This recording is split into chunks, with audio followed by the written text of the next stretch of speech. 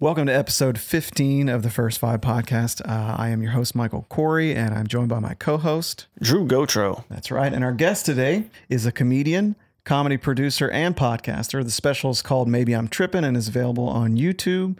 His monthly showcase is Uncle Matt's in Harahan. It's a well-known, it's a must-play room, that's for sure. Everybody's talking about it. He's in town to perform on Stone versus Drunk versus Sober in Lafayette this evening, and we're very happy to have him. Welcome to the podcast, Mr. Brandon Haynes. Thank you. Beautiful intro. I love that. You have a great voice. Mike has an NPR voice. Yeah, it was nice. Yeah. Nice NPR voice. And Drew got the cop that's going to get drunk with you later on. Yeah. I was thinking about it. Y'all made the perfect match, man.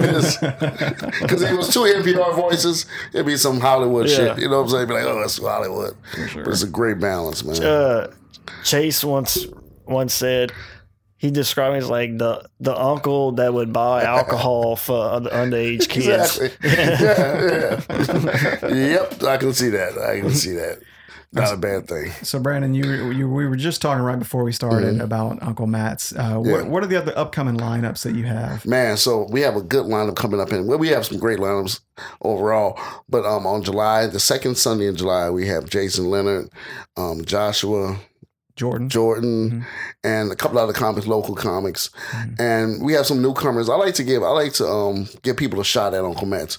Like I had Drew come in. I gotta get you to come in also. Yeah, but so it's been some great lineups, and it's amazing how like people are starting to reserve tables now. It's amazing. Like at first it was just like a couple of 10 people. I think when you came, it wasn't that crowded, but as the crowd grows and people start talking about the quality of lineups, the quality of comics we got coming through, it's really getting out of hand. It was like standing room only last time, so so I'm excited about July 2nd. What I'm hearing is it's not just the comics, but it's also the crowd. The crowd is crazy. Yeah, it's insane. And they come ready, even though it's a free show, because I've noticed like kind of with free shows, people just hit and miss and they might be hanging out, but they come to laugh and party like it's a paid show. Yeah. Like they really have invested interest and it's amazing. It's amazing. Yeah, it's like the word's out what it is and they know. Yeah. And before that, I call it a comedy desert. Nothing was happening on Sunday night. Right. And so we just filled that void. And next thing you know, people are just talking about it. And the staff at the place is incredible. The owner is really accommodating. He has an upstairs green room. I think you went to. Yeah, I was about to bring that up. Yes, yeah. It's the best green room in the city. I mean, and then they don't really they'll say, okay, you just get one drink, but when the crowd start rolling, and they don't care how many comic drinks the comic get. It's just amazing. Yeah, I was in that green room. Yeah, and I can tell you right now, you know how they say like, act like you've been here before. Yeah. I didn't do that at all, man. I had to phone while sending pictures to. It's some legendary stuff, man. And so I lucked up on that. It was a guy who saw me doing comedy with friends of a friend, and he said, "Hey, my friend want to start an open mic or start a mic over there." And I told him no at first because I had no experience. And so I called a good friend of mine, Pickle, comedian, and he was like, "Just go and act like you know what you're doing. Just wing it." And so I went in with the meeting and I said, well, okay, we can work it out. And then from that point on, just kind of put it together. Got somebody to make the flyer. Yeah. We still using the same design from the first one. Because it works. It just works. Yeah. And so, from that it's just been rolling, man. It's amazing. How long ago did all this come together? Is this recent? It's about a year and a half. Okay. Yeah. Maybe it's a year and 3 months. Yeah. Yeah. Yep. Yeah. All right. So really just coming out of the pandemic. February 2022. That's when it happened. And I had just started comedy November of 2021. Right. So it was crazy. So I was just piecing it together, sitting in there like, okay, I got it. Didn't have it. All right. So that brings me to, we watched the special. You've seen it a couple times. Okay. I appreciate that, guy. Yeah. So the special is Maybe I'm Trippin'. It was Comedy House New Orleans, right? Comedy House New Orleans. Yep. Okay. And I remember at the beginning you were talking about how you'd been doing it about a year at the time. Yeah. So all that material was just from that first year. Yeah, exactly. Man. And I don't have anything now. Nothing new now. I think it was jokes that had been in my mind for so long that I was able to just put it together. And then just doing comedy that year, and learning the ropes and stuff like that. And you look back on stuff and you're like, okay, I should have said this here, but I'm pretty satisfied with it. I mean, everything could be better, but that 30, I did 30 minutes and just kind of put it together, and so just had to learn what it's all about. But that material came from 1 year of doing comedy. Well, I like what you said in the intro, and because also you posted Ali Siddiq just came out with we gotta talk about that follow up. Jesus Christ. So he's 50. I think I remember was doing the math. You're about 50, right? I'm 51. Yeah. Okay. Yes, and I'm in my I'm 43. Okay. And so I know I've kind of had some questions like, oh, should I start doing this? This is something I want to do, but I don't know. Is it too late? So what I wanted to, that everybody's talking about Ali Special, but I wanted to ask you about your approach, coming in, not being the typical age group of this typical audience member at these shows that we are all doing. Yeah. What do you try to bridge the gap, or do they kind of have to come to you? Like, how do you approach that? That's a beautiful question. Some way, somehow, I've been granted the title of the uncle, favorite uncle, and I ran with it. Yeah. And so they kind of looking at me, not for advice, but just as an older guy. So I don't have to come down and wear FUBU and a hat to the back. I can be old. Yeah. And say, hey guys, I'm ready to go home. And, I kind of, mess with the audience about that. Like, oh, why I'm on this late ass show? I'm sleeping. And so that kind of works, That kind of works. And so I'm happy that works. So I don't have to, like you said, get down to that level and try to be young. Right. And I can just be the old guy. Yeah. Like I found myself, I almost said something about something being Cap yesterday. And I was like, man, I don't have to do that. I don't have to do that. Yeah. Yeah, sometimes I get caught up in that. My son will check me. I'm like, Dad, come on. Everybody, it's cool too. Like, everybody got a funny uncle or funny uncles, but you at least got a funny uncle. Yeah. Exactly. And so I didn't go in thinking that, but it just kind of navigated. And I think somebody at Comedy House said, hey, look at the uncle. And it kind of stuck with me. And they just kept running with it. And then I said, you know what? I'm going to be the favorite uncle. Right. And so my material is kind of geared to, being an older guy. And especially this new stuff I'm working on is really the parts of being old, being married and stuff like that, My first, I guess, jokes or special, it was attacking my wife and my kids. But this one is going to kind of be on me because I got a lot of flack for it. Because people don't realize it's an act. It's something that we put together. It's a character. People are like, oh my God, you're just dogging your wife out. I'm like, she don't care. Yeah. She's good. Yeah. Yeah, we're telling jokes. Yeah, we're telling jokes. Yeah. She's good. Yeah, it's the eternal thing of being a comic and constantly dealing with people who aren't comics. And it's just so hard to get people to understand, how this works and what to take seriously and what not to take seriously. Yep. It's a struggle, man. I've thought about it, like, since we've started doing this podcasting and stuff, it popped in my head to have a conversation with my wife because where I told her, because I'm going to be doing a lot of talking. Yeah. And I told her, I said, look, if you hear, because she listens to it every month, like right when it comes out. And I just started thinking about me and my mouth and talking with the fellas. Yeah. Yep. And I was like, look, when you listen to this podcast, always keep in mind that, like, I'm trying to do a show. Yeah. And I'm going to say some things because we're joking around and we're just saying funny stuff. So I'm going to say what I think is the funniest thing to say. Yeah. When it's going to come to be about you, try to keep that in mind because I might say some things, but to keep in mind, I'm like, we're talking shit, we're fucking around, Yeah. Exactly, man. People, and like you said, something you just have to let people know because, I had some stuff about my, not personal stuff about just marriage. And people were calling and saying, oh, yeah, he said that, trying to, mess with her. And she was like, no, he just playing. Yeah. And I think the first episode after I had this talk with her, the next episode we recorded, I was doing an impression of her, like, like napping and shit too. Like, yeah. It's a mess. But like my wife, she kind of, she supports me in other ways. Like she doesn't really come to shows and Like, she didn't even know I had a podcast and stuff. She was like, you got a podcast? Somebody said they heard you. And so she really doesn't come to shows, but she said, I just support you in other ways. I make sure your underwear is clean and you got food when you get home from a show. Yeah. So I had to realize, because I used to be really like upset and you don't support me and blah, blah, blah. And she said, well, I do. I try to help around the house. And I realized that's important. Yeah. I had to realize what it was, because she wasn't going to be coming out to the clubs and stuff. And yeah. I know a lot of married comics, and I don't think maybe we know one person whose wife is always around. Yeah. That's it. Yeah. Yeah, I just want one too. Yeah, the fact that she's not nagging you for being out all the time doing comedy, that's support right there. Yeah. Because a lot of women would see it like, he's hanging out in bars all the time. Yeah. He's just, comedy would be a great excuse if a man wanted to hang out, get out, man, in bars to do it, you know? Let me tell you, I don't mean to get off the subject, but when I first started, I was a computer guy. I'm a website guy. I work at City Hall, do computer work. And then all of a sudden, hey, I'm going to go check out this open mic.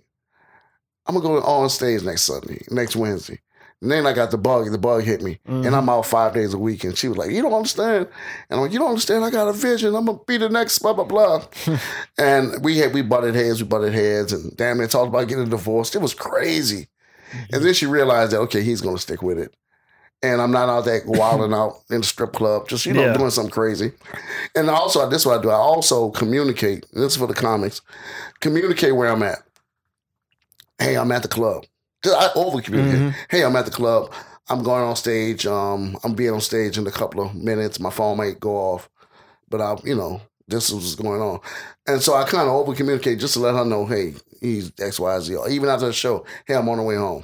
Just to, and half the time I get home, she sleep. So, Yeah, we had an issue about that one time. Yeah. Where, I was getting really into comedy and stuff, and we'd ride together to shows. So, like, once I would get in that mode, like, came over here, meet Michael, we jump in the car. Yeah. We're bullshitting and everything. We were going to Silly Rabbit. Oh my God, that's a nice ride. Yeah, so we're bullshitting, then we get over there, and then we see Will Merrow, So then we tell him, hey, bullshitting and all this. And last I talked to her, I left the house. It completely slipped my mind. I never told her where it was. We're all bullshit. I mean, she knew where I was going, but I never told her anything. And apparently she texted me, and I didn't realize, because my phone's just on vibrate, and I never realized. Yep. So I got a phone call. And when I got the phone call, I was like, ooh, this probably ain't good. Because I saw them little envelope notifications. I was like, oh, shit. Man. And she called, she said, hey. And I said, hey, I'm sorry if I got to text you. I said, we're over here. We had Silly Rabbit. Show didn't start yet. She's like, well, I'm just checking to see if you were alive. Bye. Yeah. And I could tell, like, her voice was all shaky. She hung up. Then my phone, right after that, my phone just starts like a complete update and, like, that takes like 30 minutes where you can't use your phone. I'm like, of all times. I would tell him, and I told him, I said, man, he's like, oh, you need me like to record your set? I said, man, fuck that. So that's the last of my worries, dude. Exactly. You can take this 5 minutes and shut up. Yes. You're about to have 30 minutes. After that conversation, I'm out of communication for like 30 minutes right after that. I've been there. My phone died, and I was in the club, and you know how it is. And you trying to hit you with text messages to kids, and by the time you get it back on, charge it up, it's like no words. You got to sleep on a sofa for 2 days and shit. You know, it's crazy, dude. Yeah, it could have got a lot worse. Yeah, but. This is what I realized from the specials, as we were talking about that I was too conscious of and this for comedians, I was too conscious of my wife in the audience. Because some of that stuff she was hearing for the first time about my dick being stuck to my leg and me sleeping with single women or the best women to sleep with, single moms. And so I kept saying, okay, honey. And I'm like, you know what? I ain't never doing this shit. Right. She just gonna catch it how it is. And, we'll talk about it afterwards before. But I was too conscious of her hearing it, and I just lucked out to not have very many exciting sexual escapades before I met my wife. Most of his material involves sex. Yeah, they're more tragic than hilarious. Is it tragic? Yeah. Oh, and when he shit. does talk about sex in his act, it's always with his wife. Yeah, so that's good. Yeah. That's really good. Yeah, you faring out good, man. So you just came back from California. How long were you there? I was there from Sunday to Thursday, dude. Oh, wow. And it was quite an experience. It was all for comedy? Yeah, it was at the Chateau Comedy Fest. Okay. I got accepted. I had this thing where I got this list of comedy festivals in the United States, really across the world. And so once a month I would, submit, especially when I got my special. Because that was the point of the whole, I was like, it's not really special. I just wanted a nice tape to send to bookers and stuff like that, comedy people. Mm-hmm. So I got it and I submitted to them and they accepted it. Boom. And I was doing it like, I paid $30 a month. And submitting to comedy festivals are weird because it feels like a scam. Yeah. Mm-hmm. Yeah, they pay $50 and we'll look at your tape. You don't know they're fucking looking at the tape. Mm-hmm. They might be taking that money and snorting cocaine with it. Right. So, dude, I submitted and they accepted. And it was right after this Atlanta. I got it booked in Atlanta, in Athens, Georgia, with this guy. And so 2 weeks later, I'm saying, hey, man, I need $1,000 to go to LA. She was like, you asshole. No. And we had a big old struggle. That was a struggle, dude. We had to struggle. And I had to go do some website work and just hustle to get the money. Mm-hmm. And so I was out there from Sunday to Thursday. Mm-hmm. And it was an experience, man. I ain't gonna lie. At first I felt that it was some bullshit because it felt like more of a glamorized open mic, really. Mm-hmm. You got all these comics. You got like 200-something comics. Yeah. In a small club you ever been to Comedy House? You ever been over there yet? Not yet. You gotta come check it out, man. It's a little bigger. It was a little bigger than Comedy House, but they had 2 rooms set up. They had they had the main stage, and I'm not lying, guys. They had a stage about the size of this room in your bedroom. Wow. It wasn't big at all, and they crammed tables in there, and they call that the side room. So in a bar, and it's a 2-drink minimum, and you got these Hollywood cats in there, and you have a lot of old comics that had their heyday in BET and all this stuff, and they're in there running game and stuff. So it felt kind of scammy, but as I kind of went in the room and kind of talked to people, it really turned out well because I realized Kevin Hart's not going to come in there and say, "Hey, I want you to be my opener." But you start meeting different people. Mm-hmm.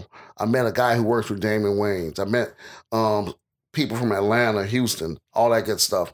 And now they say, hey, man, when you come out, let me know. I met people from LA. They was like, hey, man, you were funny. When you come out here again, we going to book you on the stage. So it's just that networking.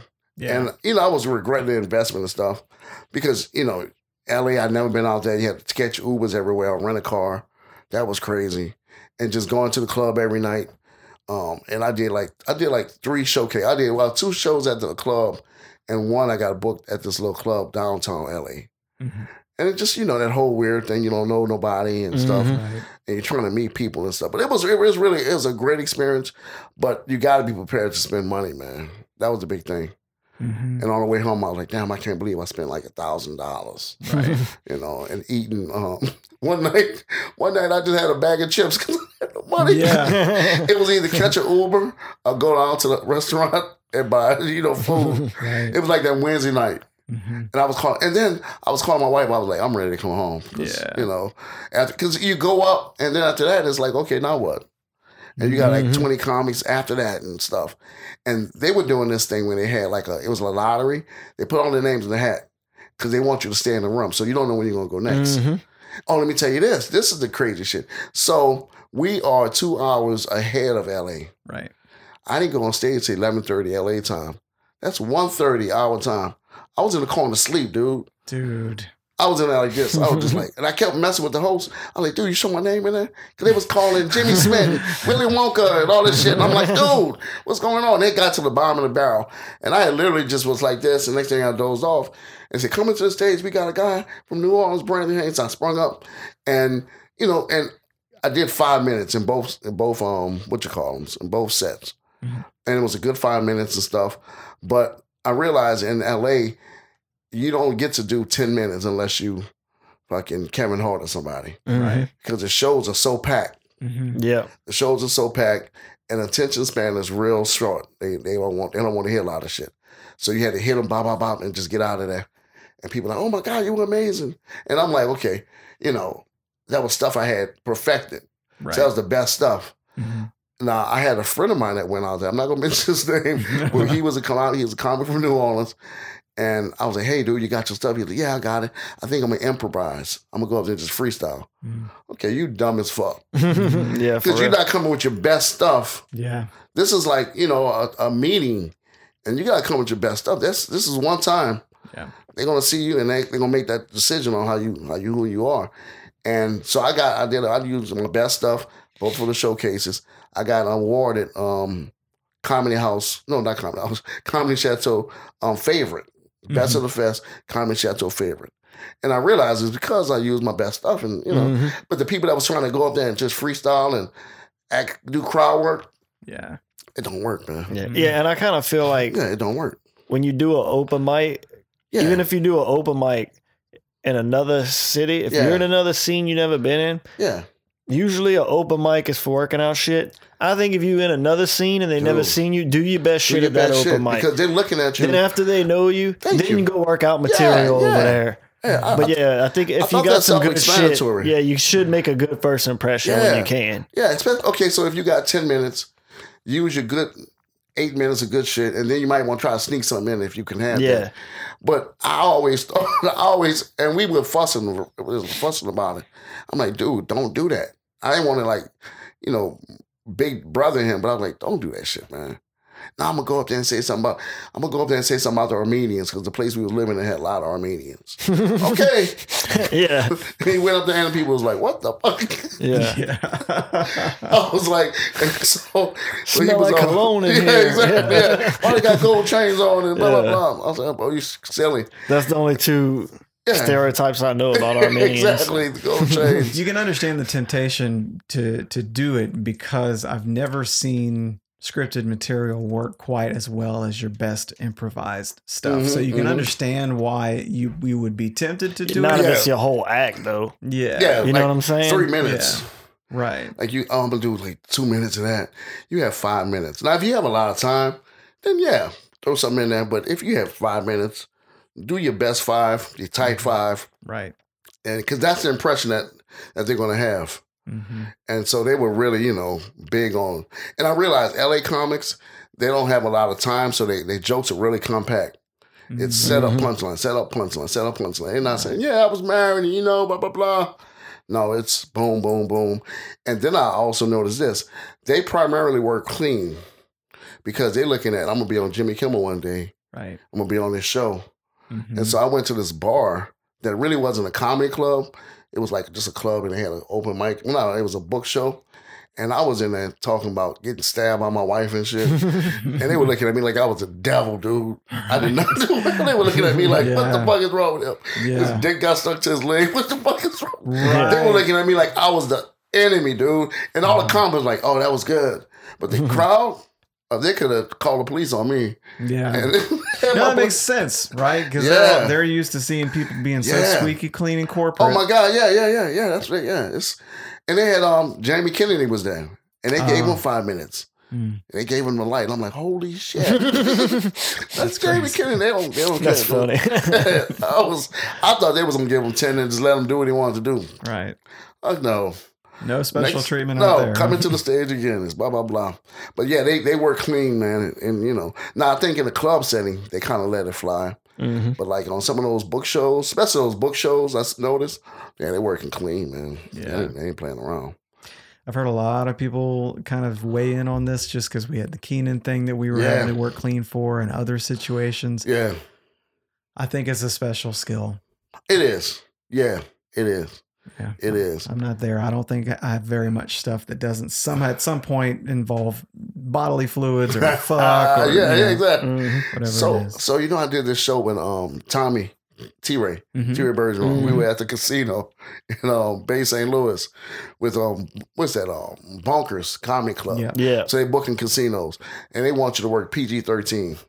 And so I'd rather you just say don't curse. Don't put me in a gray category. Yeah, I hate that. Yeah, just say, hey, don't curse. So he told me when we got there, he said, as long as you don't say the P word and the F word, we good. And I'm like, okay. And so I get up there, and there's no host. It's Tommy bringing me up. Hey, we got coming to the stage. And then he's going to close it. and it was like retirement people, just old casino people. Yeah. And I'm up there eating Yeah. for 20 minutes, 25 minutes. And I just started, and so to the like 15 minutes, I said, you know what? She's just gonna have to fire me or not hold a check. And I just was like, okay, I'm just gonna have to give it to him. Because I was so uncomfortable. Right. And I was saying, gosh darn it, and sounding like somebody off Andy Griffith and shit. Yeah.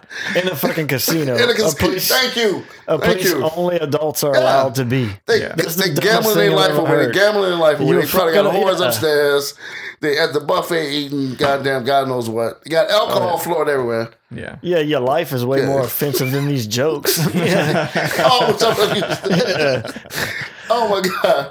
Your life is way more offensive. I've come up now. It's crazy. I used to stress so much about having trouble coming up with clean material, and I'm at the point I really don't fucking care anymore. Yeah, man, I can't. Because I can't. It's gonna be whatever ends up being funny, and if I end up coming up with something that's clean, that's great.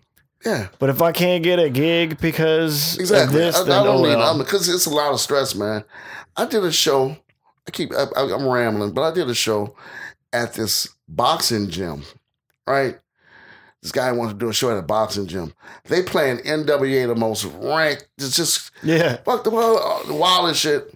Hey, you got to work clean. Do you hear what y'all playing? And so I went up and I did my shit, and they were like, "We got kids here." And I'm like, "Did you hear what the kids were just listening to?" Yeah. And like, "Yeah, you're right, but we don't work the cussing." And I'm like, "Oh, yeah, get them fucking kids out of here." Yeah, man. we had a boxing gym, dudes getting concussions, but I can't. It's crazy, man. That's so interesting. Yeah. I don't know why, because you're doing Stone Drunk Sober tonight. Yeah. I don't understand why, because I can't imagine there ever being any kind of restrictions like that at a show like that. And that seems like that's where the fun's happening. Yeah, so exactly. you booked comedians because you wanted to have fun. Well, this is the fun thing. Is just letting it loose, doing whatever you want to do. Especially to adults. Mm-hmm. We're not like at a high school. We're not at high school. We're not at high school where mitzvah and entertainment in the prom. No. Right. It's the weirdest thing. This whole podcast started off with us. I think it was the second episode. We came and told this story about this crazy situation where we did a benefit. I heard that. Remember that story? And you can understand that, right? Yeah, the two of us and Joshua Jordan. Yeah. And BG too. And BG, I know what BG was involved. That fucking you can understand in a situation like that, especially if you're told ahead of time. That there's going to be some parameters, but it's just kind of like a comedy show at a bar or a club, or even like you mentioned, like a boxing ring. Like, why? What I think's funny about them turning off like the most vulgar music before telling it. That I heard Ron White tell a story that he was doing like a talent show or something, and they wouldn't let him smoke on stage. And then the guy that went up before him or after him was one of them was a fire eater. And he's like, this motherfucker can juggle this shit. He's swallowing fire and juggling it and stuff. Yeah, people are really weird. That's the crazy shit I heard. People are weird, man. They just just make up stuff and we can't do this. Now, is this going to be your first Stone Drunk Sober, or have you ever? I've done one in New Orleans. First time ever coming to Lafayette do comedy. Okay. Oh, really? Yeah, so I'm excited. Oh, cool. You're going to love that place, everybody dude. was saying, it's the best room, blah, blah, blah. Yeah, it's it's awesome. a hot room. It holds like, 300 people or something? Yeah, 300 people. Pretty dope. Ticket sales we've already kind of gotten the preview. Ticket sales are looking good. It's going to be a hot show. That's crazy. Yeah, I did last month. Uh-huh. And I think we did probably like 100 people. Mm-hmm. Man, that's a great, 100 people in that room. Yeah, laughing and all points towards, that's the best thing. They're a good crowd. They're, it's almost like it feels like you're breaking some kind of rule sometimes. Like it feels like you're cheating or something. That's the best high ever. I mean, when you get in the room and it's really rocking, and it's just the best thing. You can't even describe it. You really can't describe it. You just got to feel it for yourself. And Now, do you know much about your teammate? His name is Zeke Buckholz. Do you know much about him? I think he's based out of Mobile. Okay. No, I haven't. Yeah. Team Sober has a little bit of an advantage because the last person to go is from Team Sober. Yeah. And so you're already kind of familiar. Yeah, exactly. Yeah. Now, I think you're up first, and then your teammate's going to do the final one. The final, and that's going to be fun because I've done the drunk, and I was really kind of overdid it. Yeah. And I was like, this is not hot. Because, I'm normally I may take like a small drink before a little whiskey or something, but nothing over the top. Yeah. Because you really, you get slurring your words, you can't think and shit like that. And it's fun in that show, but yeah, just a normal show. Yeah. Yeah, it's not always there. Yeah, I think my formula is completely sober and in a good mood and properly prepped. That's the only way I can really go into a show and have a good experience. Yeah. And my thing is, I'm trying to. I always self-doubt myself. Like I'm gonna forget my set. So I'll be before the show looking at my set, and then like some shows they let you bring your phone up, and I have it like on the side, right? And I never use it. But it's like always like a back. It's always like I guess a relief thing, Yeah, makes you feel good. Yeah, but let me tell you, this is a cheat. What I did when I did my special, I had a hat. If you look at the special, I had a hat. I put the hat down and people were clapping. I put my phone inside the hat. So whenever I went something to drink, I would look at the outline. It's okay, and I realized I didn't really need it, but it's just such a crutch. That's what it is. That's what it is. It's a crutch. Man. Yeah, because if you had a set list on the floor, everybody would be like, "That's just normal practice." Yeah, right? yeah. I've seen one. I think it was Chris Rock or somebody. He had like a teleprompter. He had the speakers, and one was a bop, bop, bop. I'm like, wow. Because I was always fascinated how they remember all that stuff. Yeah. I mean, Nate Bargatze, he came and did the River Center. Okay. It's the first show I've seen in that new theater. They did like a renovation inside River Center where they opened like a really nice theater. Okay. So he's there.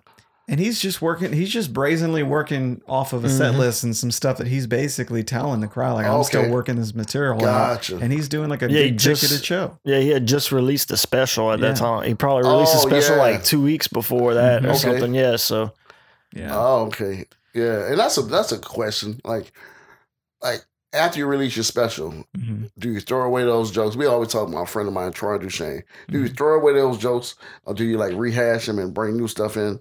Because some people say, "Oh, just throw it away and be like George Carlin, just throw it away and working on a new set." I think it would depend on the level, what level you're at. Yeah, exactly. How many different people? You know what I mean? Saw it because I mean, for us, for the most part. Most of the time, you're still doing comedy in front of people who never heard of you. Yeah. So I think, like, if you do stuff from your special, I don't think it's going to hurt you.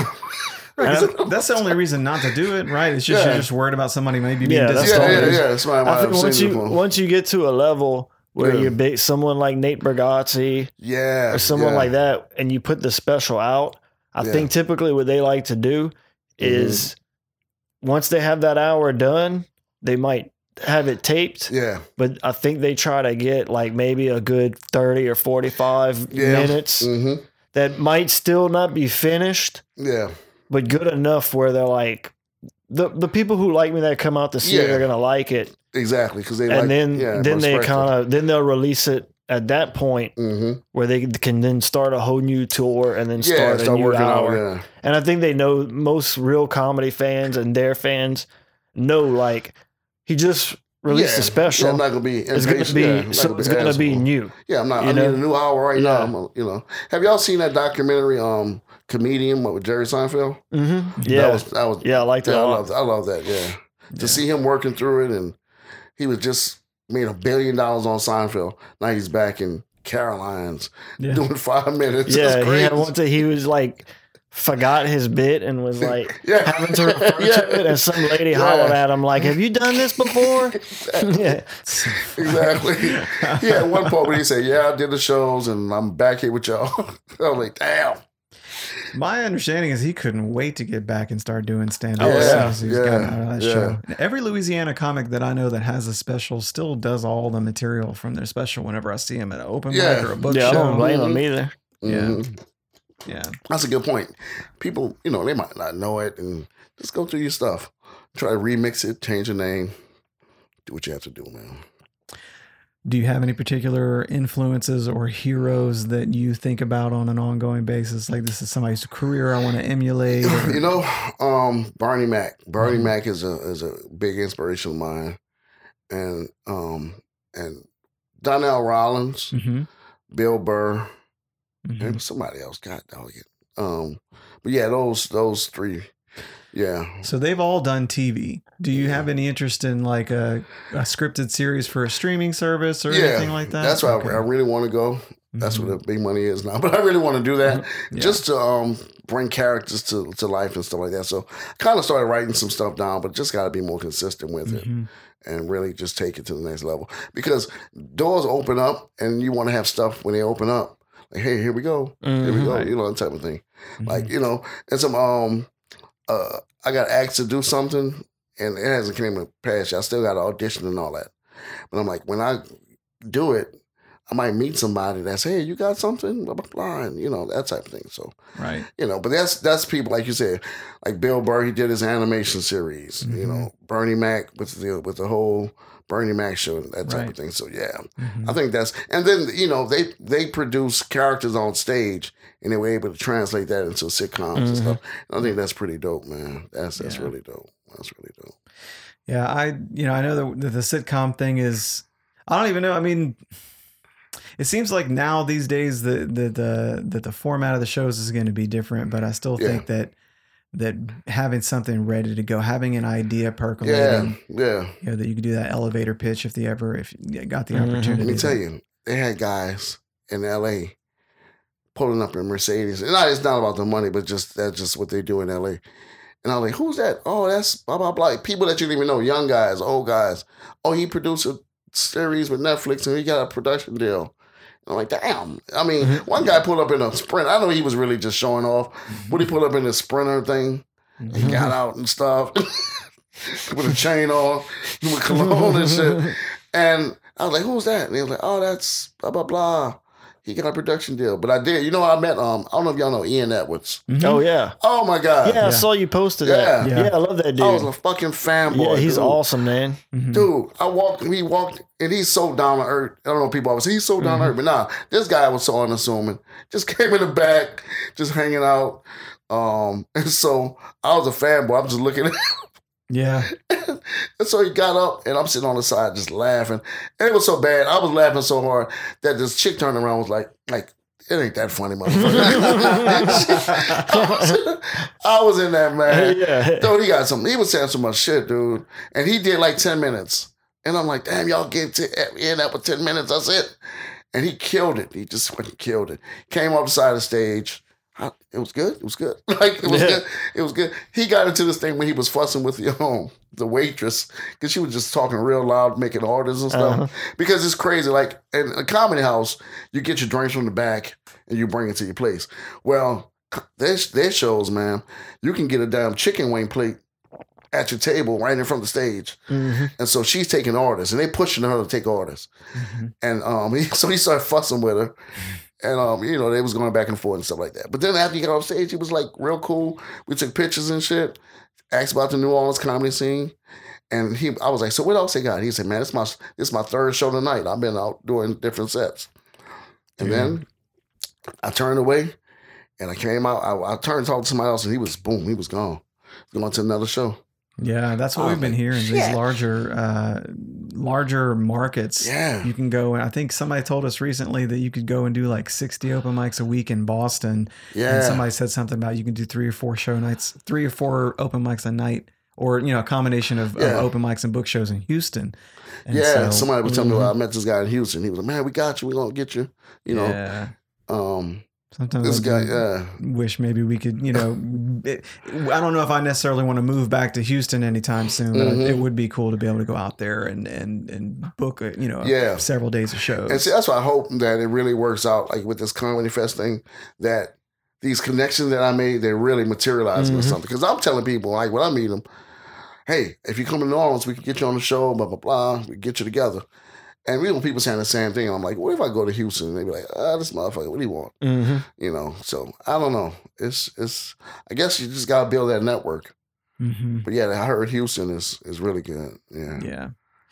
I think maybe a stepping stone to that would be like, because you're already out here in Lafayette, Lake Charles, you know, basically Jacob Guidry in Lake Charles seems to have some connects out there. Oh yeah, he's booking. He's like a smaller JP Leonard. Yeah, because people are amazed in New Orleans how people come through here and all these big names that come through there, and they won't even go to New Orleans. He's like, why? I'm like, the man got something going. Yeah, I tell you what, people in Baton Rouge were dumbfounded for a long time. They didn't understand. That's kind of where the River Center came, because they didn't understand the national acts would rather go to the Superdome or go to the Cajun Dome, and they would just skip right over Baton Rouge because they didn't have a venue, but I guess that's why they built the River Center. Yeah.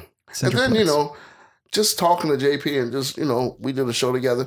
He's easy to work with. You know what I'm saying? I don't, just cool. Just cool, Yeah. And some bookers, they just like real, crazy and just all over the place. But he's just easy to work with. And, yeah. Do your thing. Very straightforward. Yeah. As long as you're funny. Yeah. That's like a guy, Vince Zambon in New Orleans. He does Dragons Inn and comedy. Fuck yeah. People give him shit all the time. He don't book people and he don't do this. Just gotta be funny, man. Yeah. You gotta be funny. Don't come with the bullshit, and don't overbook yourself and have to cancel on. Book you on everything, dude. We were just talking about that. That's I think a lot of comics in this room, I can tell just from dealing with for both of y'all that the three of us all have a certain level like executive functioning skills, just being able to be responsible and like manage a book. Yep. Yeah. And I think that a lot of times in comedy, in particular, comedy and acting and music, you deal with a lot of people who are just brilliant. Yeah. But they just don't have God. No work ethic. No, like you said, just executive skills to manage a schedule. Yeah. Yeah. It's amazing. Oh, dude. And then they get upset with you when you don't want to deal with their inconsistency. Like, I had people cancel on Uncle Matt's and stuff, and and I just stopped booking. I'm not going to keep calling you if you keep canceling. Especially when you're talking about something like comedy that typically work don't start till 8 p.m. Thank you. Too, you know what I mean? Like, you can't get your shit together. I never thought about it like that. You're talking about evening. Over. Like, what are you doing? Yeah, where's your life? If you're still in the evening time, you just can't come. And my thing is, I'm not asking you to do 2 hours. 10, 15 minutes. You can leave right afterwards, Right. But yeah, people, oh man, I get people. Oh, I had one person cancel on me. She said the Ubers were too expensive. Now she waited till the right, long story short, she was trying to come from Jazz Fest in New Orleans to Uncle Matt's. And the Ubers was expensive because Jazz Fest is going on. Yeah, it's market prices, basically. Thank you, yeah. And she's like, it's too expensive. I'm not coming out there. I'm like, okay. Don't worry about it. Yeah. Sorry, but we're going to remember that. Yeah, exactly. Yeah. It's either expensive Ubers or no Ubers. Yeah. Because there's not going to, if you don't raise there's not enough Ubers for everyone. So if you don't raise the price, then good luck trying to get a ride. Yeah, people are funny, man. Yeah. And then when you don't book them, they're like, well, you don't never book me. He think he's something else. It's crazy. Yeah, I've been seeing a lot of that lately. People so Tyler Arsenault was mentioned in an article that was written by a podcaster saying that these are the 10 Okay. So I was looking at his, and then that host posted, so I friended him, and then he posted something about how he feels like he hooks people up. He's positive. He lifts his friends up, and he tries to be humble about his own self. And he feels like not being, I don't know if egotistical is really, he put it a lot better than I'm putting it right now, but he's basically saying like that not being that way, it was hurting him. And so he was going to have to start trying to be more aggressive in your face. But then you see the other side of it too, when somebody cancels a show and then they're like, well, why won't you book me? Yeah. It's like, I don't know. It's hard. You kind of strike some kind of balance of being like easy to work with, but also really believing in yourself too. Yeah. It's a balance. It is. Yeah. It does. I realize that. Yeah, you can't be so humble that you like somebody say you did good. You're like, no, I didn't do good, but I just said thank you. And, because then you're full of shit. Yeah. At a certain point, you're not humble no more. You're just full of shit. Yeah. You're just like, okay, yeah. And then, but you don't want to be that guy. And I have friends like this that every time they get off the stage, I killed him. I murdered him. Like, well, I was there. That's worse. Yeah, I was there. Like, I had one friend, every time I'm not there, he murders. Fucking murders. He murdered. I'm like, how did that go? I killed him. I was there last Tuesday. You didn't kill him. You did all right. But I catch a lot of fish when I fish alone. Exactly. And so I got to the point I started texting other people. I said, how you did? Oh, You're right. So it's comedy game. It's something, boy. It's not a meritocracy, that's for sure. Yeah. It's not like the most funny person just win. I mean, on the one hand, you got to be undeniable. That's absolutely true. But man, there's so much about networking and stuff. Thank you. I just said that. I say that we was all the comics at the little festival and stuff like that. And I say at this point, everybody's pretty much funny, but it's about how you network, how your business. You know, do you have? If somebody wants to book you, do you have a website? If I want to get information from you, do you have a website? Or do you have a headshot? A lot of people don't have that. Do you have? Can I go in and see something on YouTube? Or you just neighborhood funny, or that type of thing. And so that's the kind of little stuff the little tweaks, like you said, the little bitty things that'll get you to the next level. Yeah. And so I try to get everything kind of like that together. Even before I was kind of thinking I was funny, I was, because I did websites. So I was working on a website, and my cousin, he does photos. So I was like, hey, come take some pictures. So, and so that's when people come up and they be like, oh, you got everything together. Well, I kind of cheated almost, BrandonHaynesComedy.com, if you don't know. Yeah. You can go, you can see the special, you can see all of his upcoming dates. Yeah. It's kind of keep it, current and stuff like that. But like you said, man, those small things kind of, separate, because everybody's funny. Everybody's funny. And I didn't know there was that many comics in the goddamn world before I started doing comedy. God damn. Yeah. At this festival, they had 200 people. And they were all in the room. It's a big-ass room. And everybody trying to give each other bits. And, yeah, you heard the one about. And all night, from like 7 to, 12 o'clock at night. And everybody just cracking jokes in the green room. They ribbing on each other, roasting each other. It's like, this is... Yeah, you can get fatigued from that much comedy. Yeah. But, you know who said something the other day, man? I don't mean to cut you off. I'm just rambling my ass off. But I like this setting. JP said something that was so true. He said, comedy is really lonely on the road and shit like that. And I experienced that. And I see why some people, they get into drugs and all this kind of shit. Because like I went to Atlanta on a Wednesday and I left on a Thursday and I did like Laughing Skull. And then I went to Athens. But between that, I had nothing to do. Just sit in the hotel. You can only watch Pornhub and fucking eat chicken wings for so long. And after a while, and like I'm calling home, my wife is like, fucking go do something. Yeah. But the money, you don't have thousands of dollars. You could just go somewhere. Right. So you just kind of in a room, dude. I think that's part of like with him bringing big names to town. Yeah. Other than the way he does business and stuff. I really think comedians like coming here to Lafayette. Because I'm around and I know what's going on. Yeah. We talk to Jason like pretty much every day. Even if we don't see him, we talk through like little group chats and text. When someone comes into town, he goes pick them up at the airport. So, he goes bring them to go eat. And shit. We're in Lafayette, Got great food. He goes bring them to Bontemps or somewhere like that, gets him some food. Bobby Kelly was here for 2 days. He's over here by himself. Yeah. They went to Avery Island to the Tabasco plant. Yeah, exactly. So it's like, these guys are used to just being by themselves, hotel room, the club or whatever. Exactly. I mean, if they want to go out, they can go look at shit alone. Yeah. But it's like, they got this guy who's like, hey, let's hang out. You want to do so, or if you want to hang out in your room, that's cool. But look, if you want to get out and do something, let's go hang. Whenever DeRosa came, they ended up going from Lafayette to where they went, New Orleans. I don't remember, but they did a little run. They went do some other shows with him and stuff, and they were hanging out. They were telling about the story with Jason Kennedy when they went to the restaurant afterwards, and they said that Josh Jordan was it's crazy. They just thought he was Jamie Kennedy. Jamie Kennedy. But yeah, man, that road shit is lonely as fuck.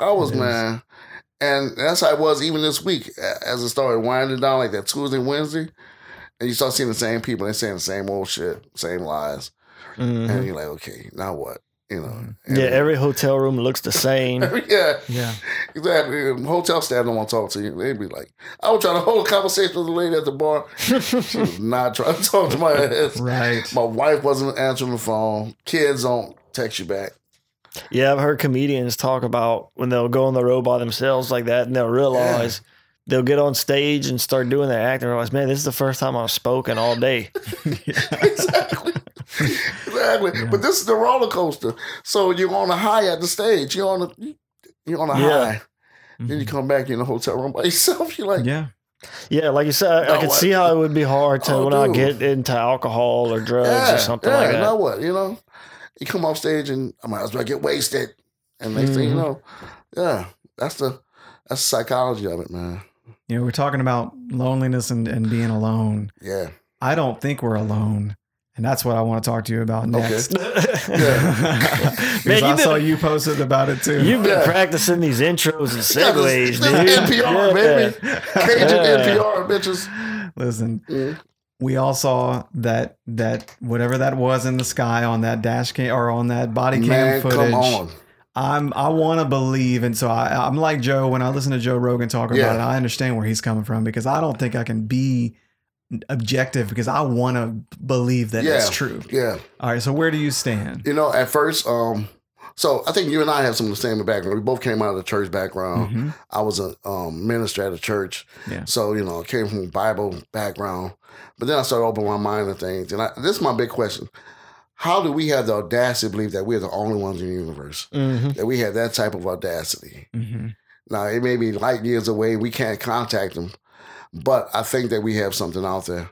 Yeah. And I think with the tools, on Joe Rogan, this guy came, he said the tools that we have now, because they were using stuff from the 50s and 60s, the radars and stuff. Now we got this high definition shit, and they starting to pick up more and more blips and unexplainable shit.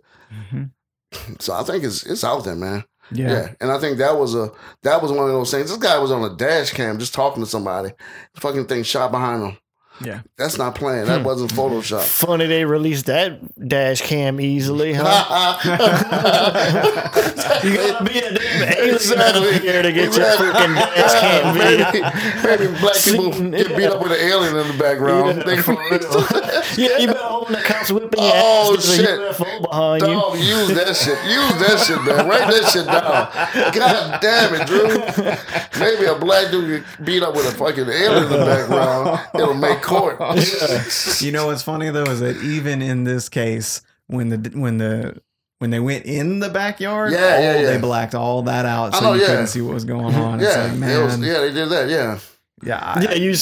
You would see like a UFO in the video, like breaking there's a UFO, but you see the blurred out thing, but every now and then a billet club would like come out the blurred. Exactly. Spots were dark for some reason, you know? Dude, but and the whole thing with the backyard, they was like, I hope they don't discredit those people, man, and try to say, they were high or whatever. But the guy was like, look, I'm serious. I don't know what's happening. Yeah.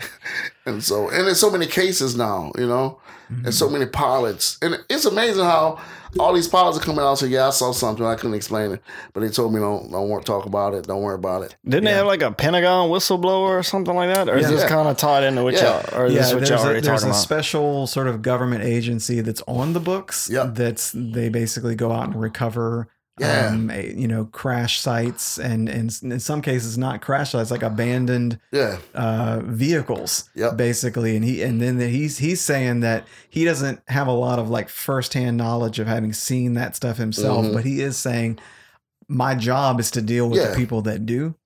And he basically is coming out and saying that there is a very elaborate disinformation campaign that our government it does to just keep us all in the dark. And anybody that comes forward that might be credible, they get discredited. Then there's some sort of distraction, which is funny because like a lot of people believe that the whole idea of aliens is a psyop to distract us from something more practical and real. And then the people that are involved with it are saying, no. All of the disinformation is to keep you from knowing that the alien stuff is real. So everybody's pointing a finger somewhere. And you don't know what's true, but man, it's because it's either thing's probable because we've been lied to so fucking much. What do you? I could totally see them acting like this is a leak and they leaked it because they're trying to pull some other legislation or some shit on us. But it's a ton of money that's strong behind alien research. Just protection, like you said, the agencies that nobody knows about, billions of dollars being spent. So they're spending the money for something. I don't think they're just throwing it down the hole. And it's really interesting. But I think also that, like I think you kind of said this, that if they come out and say, "Hey, we got aliens," I think it'll disrupt the whole planet. Religion, everything would be just, what the hell? People just lose it. Yeah. And so I think it would be like chaos, man. So they have to keep it. Oh, a lot of real religious people would freak out about it. Yeah. And there's a lot of connection between like the power that the church has and how, even though we have this big thing about separation of church and state, at least in the West, out here in America, we do, but it would absolutely. There's a lot of what keeps society stable that is tied into religion, and you could destabilize it in a way that would be very bad for people who they don't really have any skin in the game religiously, except that world religions help to keep the status quo in a way. Exactly. Yeah, it does. If I saw an alien, straight up, bro, if I bumped into an alien, the first thing I would be like, bro, June 23rd. At Rally at the Cap, June 30th, Life Hard 3, June 28th, and I'll just start telling my dates, man. I need to try this material on some different types of audience, man. Yeah. So your timing is perfect because you picked a great month to come down here because, man, I am booked. Dude, it would be crazy, man, if they would say, "Hey, you know what?" And to me, they kind of letting us on slowly but surely. We have some stuff. We have UAP. Not only calling UFOs, it's UAPs, and it's starting to like pull the curtain back. Yeah, I think in 10 years, it's gonna say, "Okay, we got something. We don't know what's going on." That's so true to think about where we're at right now at this moment. Think about within 10 years, it's almost unthinkable that we wouldn't have a definite answer. Exactly, yeah. That's like AI. People, AI stuff. I'm big into that. I'll use AI at my job every day. I outsource my brain. Like somebody sent me this long ass email. I copied the email, put it in ChatGPT, and say, summarize this email and make a nice formal urban reply. And it was like, "Hey, what's up?" Urban reply. It was like, "Hey, what's up, man? I appreciate you." And I was like, "God damn." It's crazy. You can tell it to be more formal, less formal, more urban. More urban. What the fuck is this shit, dog? Exactly. What's up? And I'm telling you, it was this long ass email. I was like, man, I don't play reading this shit. But like, I get it to do scripts. But think about it. That shit just didn't start in May. That shit been doing that shit for years. Yeah. Yeah. They have been doing it for years. And it's okay, now we're at a point that we can release it to the public. And like they don't have it tied to basically the internet. But it's still tied to the internet. Yeah. So. Yeah, I mean, because don't they have don't some of these things basically scour the entirety of the internet in order to pull up information? Yeah. And it self-corrects itself.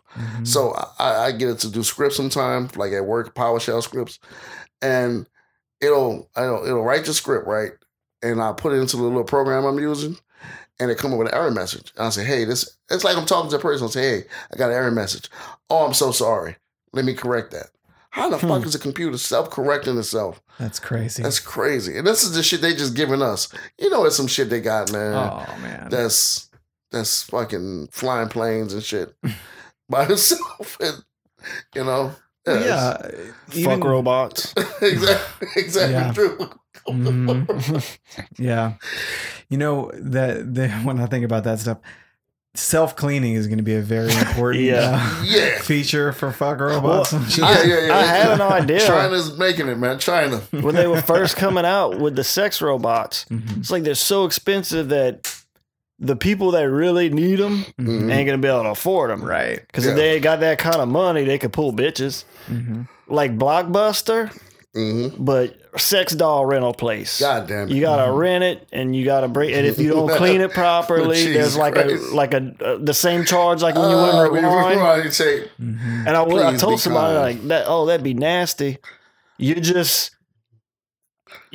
Some other dude would use it, and like, yeah, but they clean it. Oh yeah, but that's gross. I'm like, well, that's what we do with the real ones. Like, all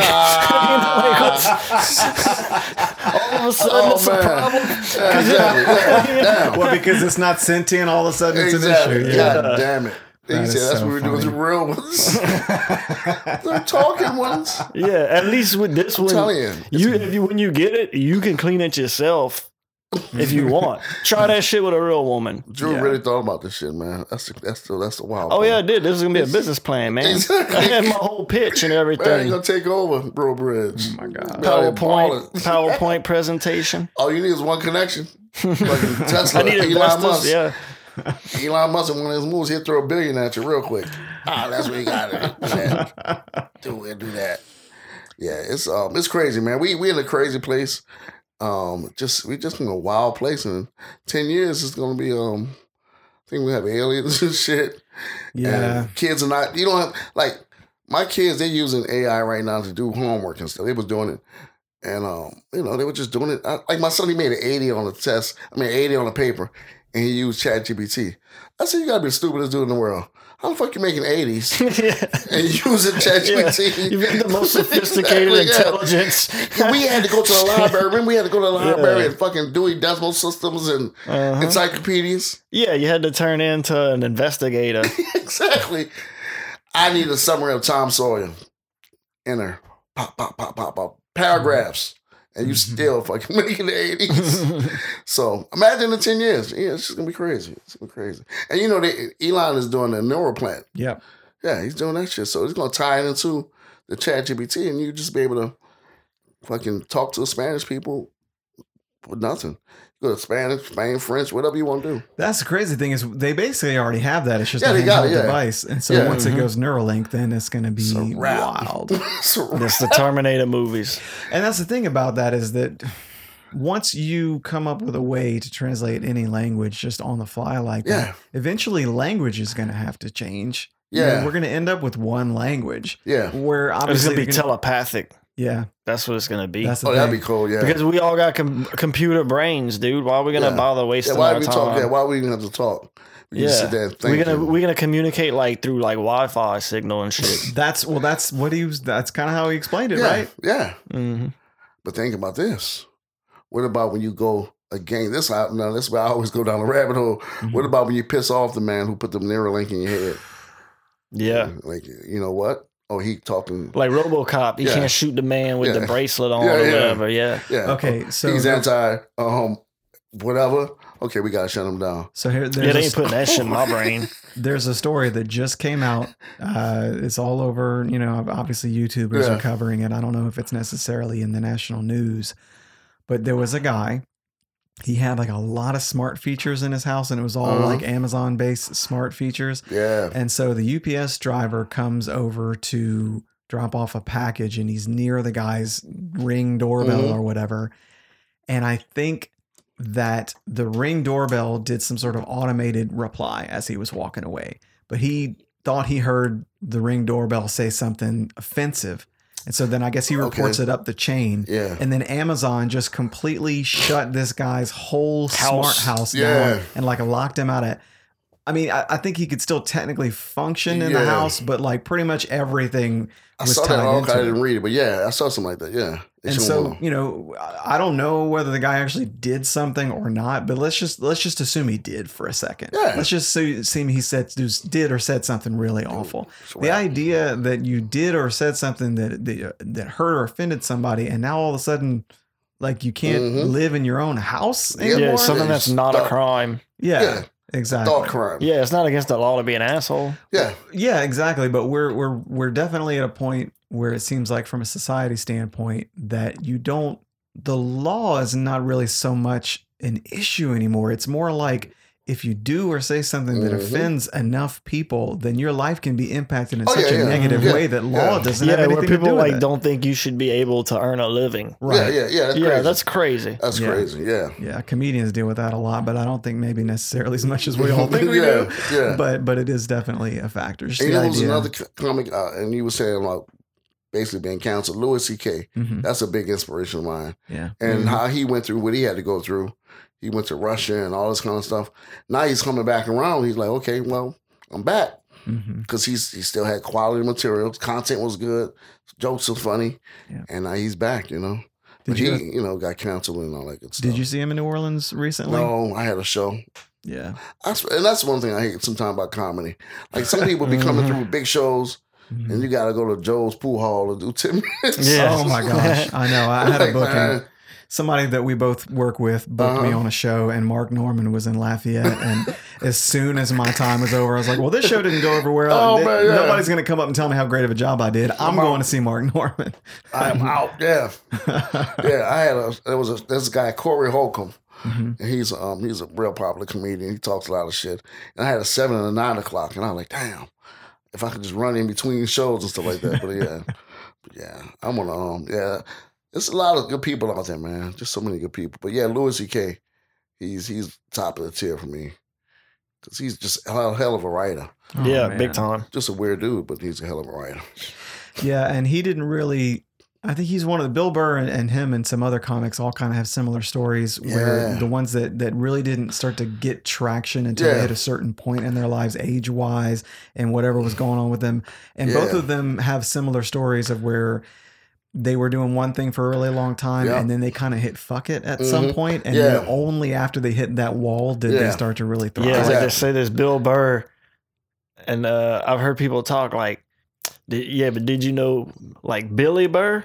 You know, did you? Yeah, because there was Billy Burr, but now there's Bill Burr. Yeah, right. So I took the workshop at the festival, and it was this guy who wrote this book, How to Kill in Comedy. It's on Amazon. It's a guy named Steve North, and he said something. He said that people.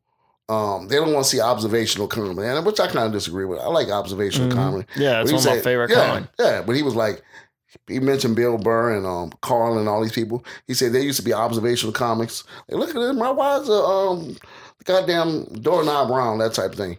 And then he said they became characters. Bill Burr's angry. I don't understand, that type of thing. And he said that's when they blew up. And I was like, well, that might make sense. And Carlin, he was saying Carlin for the longest was like the hippie guy. And then he became an angry, he created this character. And he made content. I'm like, they're getting. I mean, I'm not going to say character is the wrong word to use. But I think more of what it is they got more of who they are. Yeah, until they grew. Because Bill Burr has never stopped doing observational humor. Yeah, exactly. I think before he was maybe, I don't know what his old material was like, but I would think, I know what George Carlin's old material was like before he got good. It was generic. Yeah. I'm sure Bill Burr was probably like, I want to do this type of comedy, so he just did this type of comedy. Yeah. Bill Burr, now, he's still doing observational comedy, but his attitude and he the filter going through. He soaks himself all over the material. Exactly. You know what I mean? Yeah. So character is a right word, but the character is Bill Burr. Yeah, the character. He's telling jokes, so he's exaggerating and lying here and there. Yeah. But it's really honestly like who he is. Yeah, who he is, and that's what comes through. Maybe that's what it was. He was hiding who he was. Yeah, or didn't know what it was. And like you said, he had a fucking moment. He had a fucking moment. Like, I'm gonna just be who I gotta be. He used to try to work clean.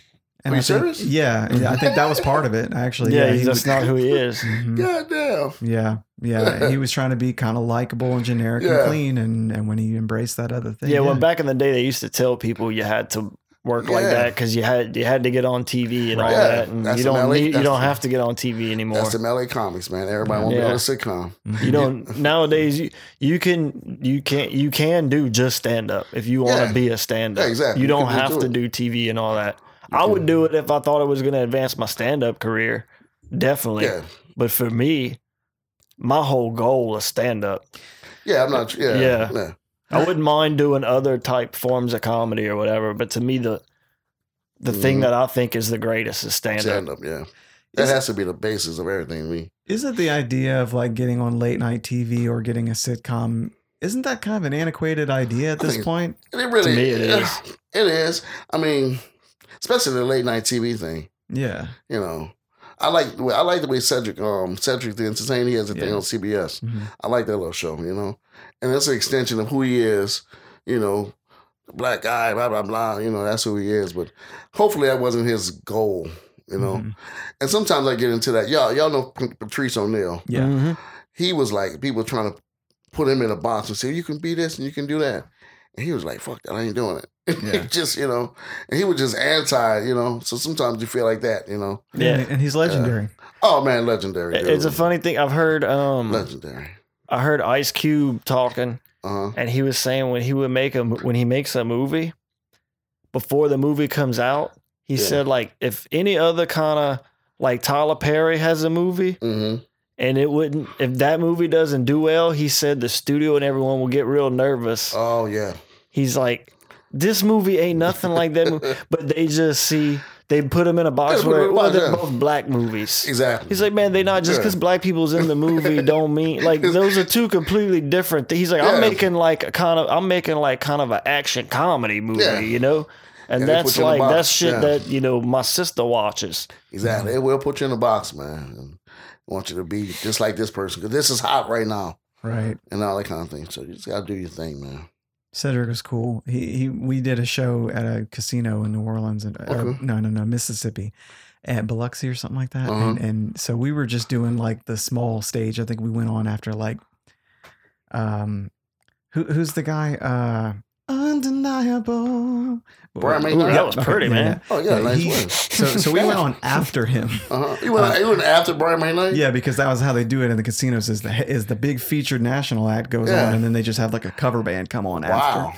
All right, so we did that, and then we were doing our show, and the show is out in this area that like faces the lobby of the hotel, like where if you're just walking through. Oh yeah. I've seen that before. Yeah. So Cedric had a show that night, like in the big room, and then he just wanted to get on stage and just keep cutting up. And so he asked if he could come up, and he had some people with him, some big guys with him, just security guards, I guess. So he just pops up backstage when we're about to go on after a break. He's like, hey, I just want to come hang out with y'all and be, you know. So we would play music, and he was just hanging out. He wasn't really telling jokes or anything. Yeah. He was so cool. Yeah, and I had to like this. I was trying desperately to try to get my phone to where it would catch me on stage singing, but with him beside me, and the video is terrible. I'll show it to you later, but it's not worth it. Cedric is cool, man. I met him at an Essence Fest one year. He was just really cool. That was way before comedy. He was just hanging, man. He was just hanging. Yeah. He was a man of the people. Yeah, exactly. Yeah, and that's how you want to be, man.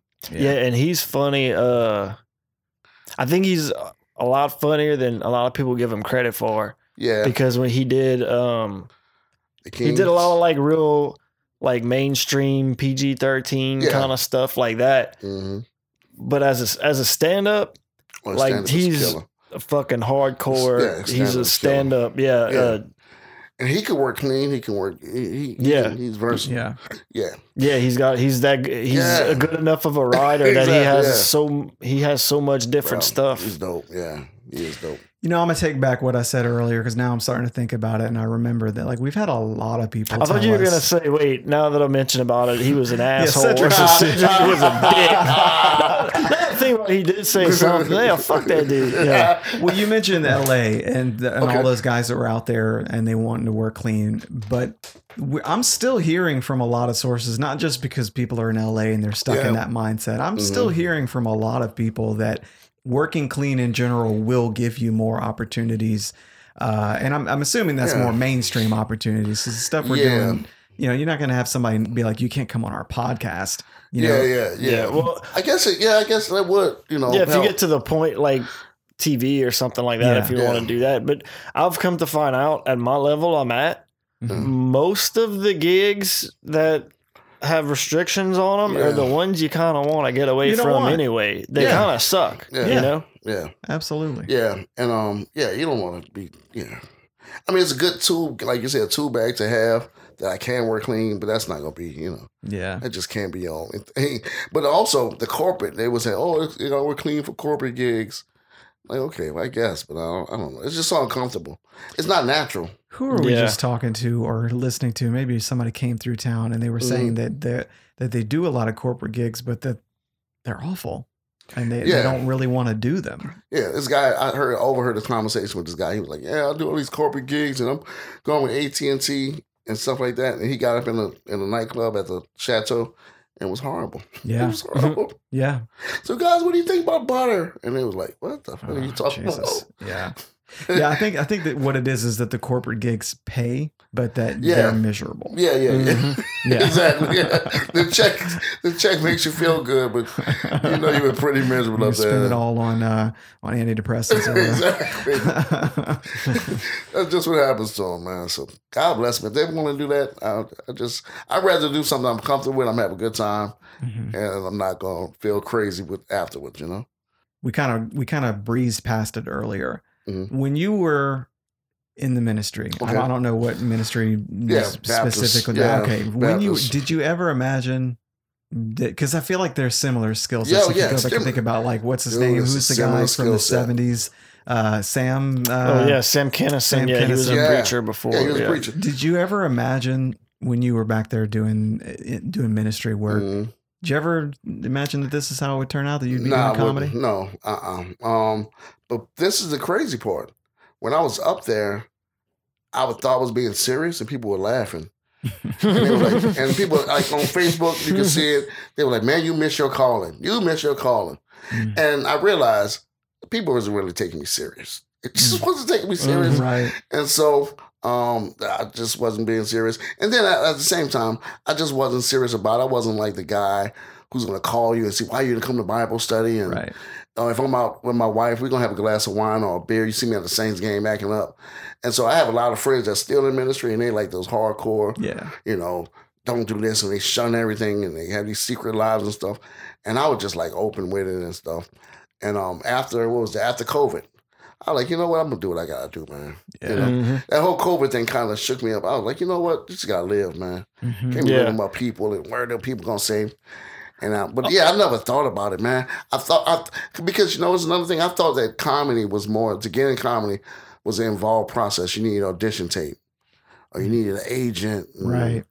I didn't know you just need to go to open mic and bomb and work through your material and talk to people and network. And, I didn't know it was that type of process. I made it way more difficult in my head. Oh, yeah. Yeah. Yeah, because there's just not a lot of information out there. Exactly, Until you get into it and you realize, like, I can just be very independent. Yeah. And do this. Yeah. Because somebody was asking me if I have an agent. And I'm like, no. I'm just kind of doing my thing. Yeah. And what do y'all think about that? Like, do you think you need an agent? I don't think I really need an agent. Definitely not at this. Yeah. What I'm gonna do? Give him 10% of $20? Give him my $250, bitch. Yeah. Pay him with drink tickets. You know what I mean? I had somebody approach me, yeah. but the contract was just a little too much. They wanted power of attorney. They wanted me to let them know everything I was doing, like for his comedy. I had to run. If somebody wanted me to come do it, I had to run it through them. Yeah. Yeah, I don't have to run this shit through my wife. Exactly. You think I'm about to ask? Exactly. Yeah. And they were really nice. They were really nice, man. And the young lady, she was getting started. She got a couple of people in New Orleans that's doing it with her. And we still cool, but it was just too much power, man. Coming from a musical background and hearing all the horror stories of some of my favorite artists and what they've gone through with the industry and signing contracts, these 360 deals that everybody's doing now, where they just have control everything. It makes me very weary of that. I really don't think when I look at the people, when I look at the internet and I look at podcasting and I look at all these folks who are just completely bypassing the whole entertainment industry and doing it this way, it's hard to imagine. But then even I say that and I think about people like Tom and Christina, like they reference their agent on a regular basis in their comedy and they're on the podcast. So I don't know.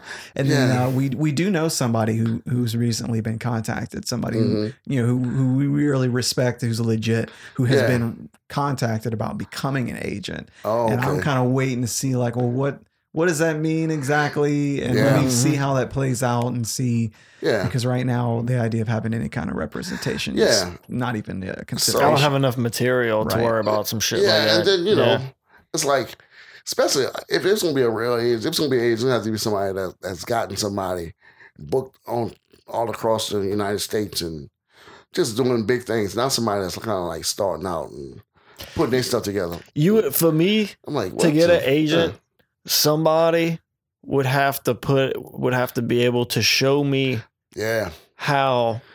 I'll put it to you: if you could show me how you're gonna do it, what you can do and for me. Done in the past. But if I hire you, I'm not going to work no more. Like I'm quitting my job. Yeah. If you can if you can find out a way where you can make some money, but I can get enough money to not have to go, like if you could put me on the road and you could show me where the money's gonna, like where this money's coming from, and you could show me how it's legit, then I would start to consider it. But right now, there's just no kind of way. We're not gonna be sitting down figuring. And I don't have out. enough material. I know. If anybody would come at me right now, that they're full of shit, because I don't have anything marketable enough. You know what I mean? Yeah. I got to build material. If any opportunity would come my way, I'm missing it right now, bro. Because I can do 10 minutes. Yeah, that's like the Keenan thing. Now they're doing it like a membership type deal. That's what it was. My head just dropped. Y'all should have seen that. It's hit. Yeah, they're doing like it's $300 a month. And you get this whole... That's what was in the Zoom meeting? Yeah, the Zoom meeting. Yeah, I didn't even do it with the first Zoom meeting. To get on the show, they were like, don't forget to call into the Zoom meeting. I was like, man, y'all can fuck off with that shit. So now the second one is, it's a membership. It's a a la carte thing, and they got the agent. They show you how to do your social media. They gonna get your auditions and all this kind of stuff. For $300 a month. Nah, bro, I'm good. I'm so good. Yeah, man. I got when I was very naive. I was like 29. I was 19, and I just wrapped up my freshman year in college. My girlfriend broke up with me. I was feeling real shitty about myself, and I heard I'd always wanted to be an actor, and I'd done a bunch of stuff in school, but I'd never obviously gone beyond that. And then John Casablanca. Now you're in the New Orleans area. You know how it is. Yes, John Casablanca. They do those things on the radio where it's like a big old cattle call. Come down, take a class, and then. So I went to their whole dog and pony from the radio commercial. And then all it is them trying to sell you a class. So I fell for it, and because they told me, oh yeah, go ahead and just sign up this contract for like this, I don't know, 3 or 4 month class. It's once a week for like 4 months. And if you go to the first one and you don't like it, we'll just tear up the contract and you'll be good to go. Yeah, right. So I go over there, I go to the first class, and I realize these people are completely full of shit. And then they're like, nope. So that stayed on my credit report for like 7 years because I did not pay those bills. Yeah. If you'd have been a little bit older, you could realize like the contract don't matter. Why are we doing it? Right. Yeah. That would be the first thing I said. Well, let's not sign the contract. Why go through signing a contract? We just gonna rip up. Yeah. I wish age was the only thing, but my mom was sitting right next to me across the desk from these people, and she was like, "Yeah, this sounds like a good idea. You should do this." Oh, yeah, she was like a pageant mom for you. Yeah, exactly. She was like, "You're gonna be a star. Let's do it." Yeah, terrible. So this typically the way we've been ending the podcast or wrapping up the podcast is with a final discussion where we try to determine is there anything in a comic's life that is as important to them rivals comedy for them. And so this is the way that we go about the conversation is it starts with a story. So I was running some errands. I was walking into a grocery store, and I was thinking about how much I really want to become a good comedian. And in that moment I was thinking, man, if I had to never have sex ever again with another person, would I give that up so that everything in my comedy aspirations would come true exactly the way I wanted to? And I was like, yeah, I think in that moment, at least, I was like, yeah, I think I would. I think I would give it up. Of course, I might come to regret it later. Exactly. But I was thinking about it. Come to regret it. That sounds like a lonely story. But yeah, so I was thinking about that, and it's like it's not always going to be sex. It's for each individual comic. There's got to be something in their lives that's so important to them that rivals how much they care about comedy, to the point where if you had to make a deal with the devil to have everything work out exactly the way that you wanted to, and whatever you were going to give up wasn't going to affect the comedy in any way, because it's going to work out exactly the way, but you have to give something up.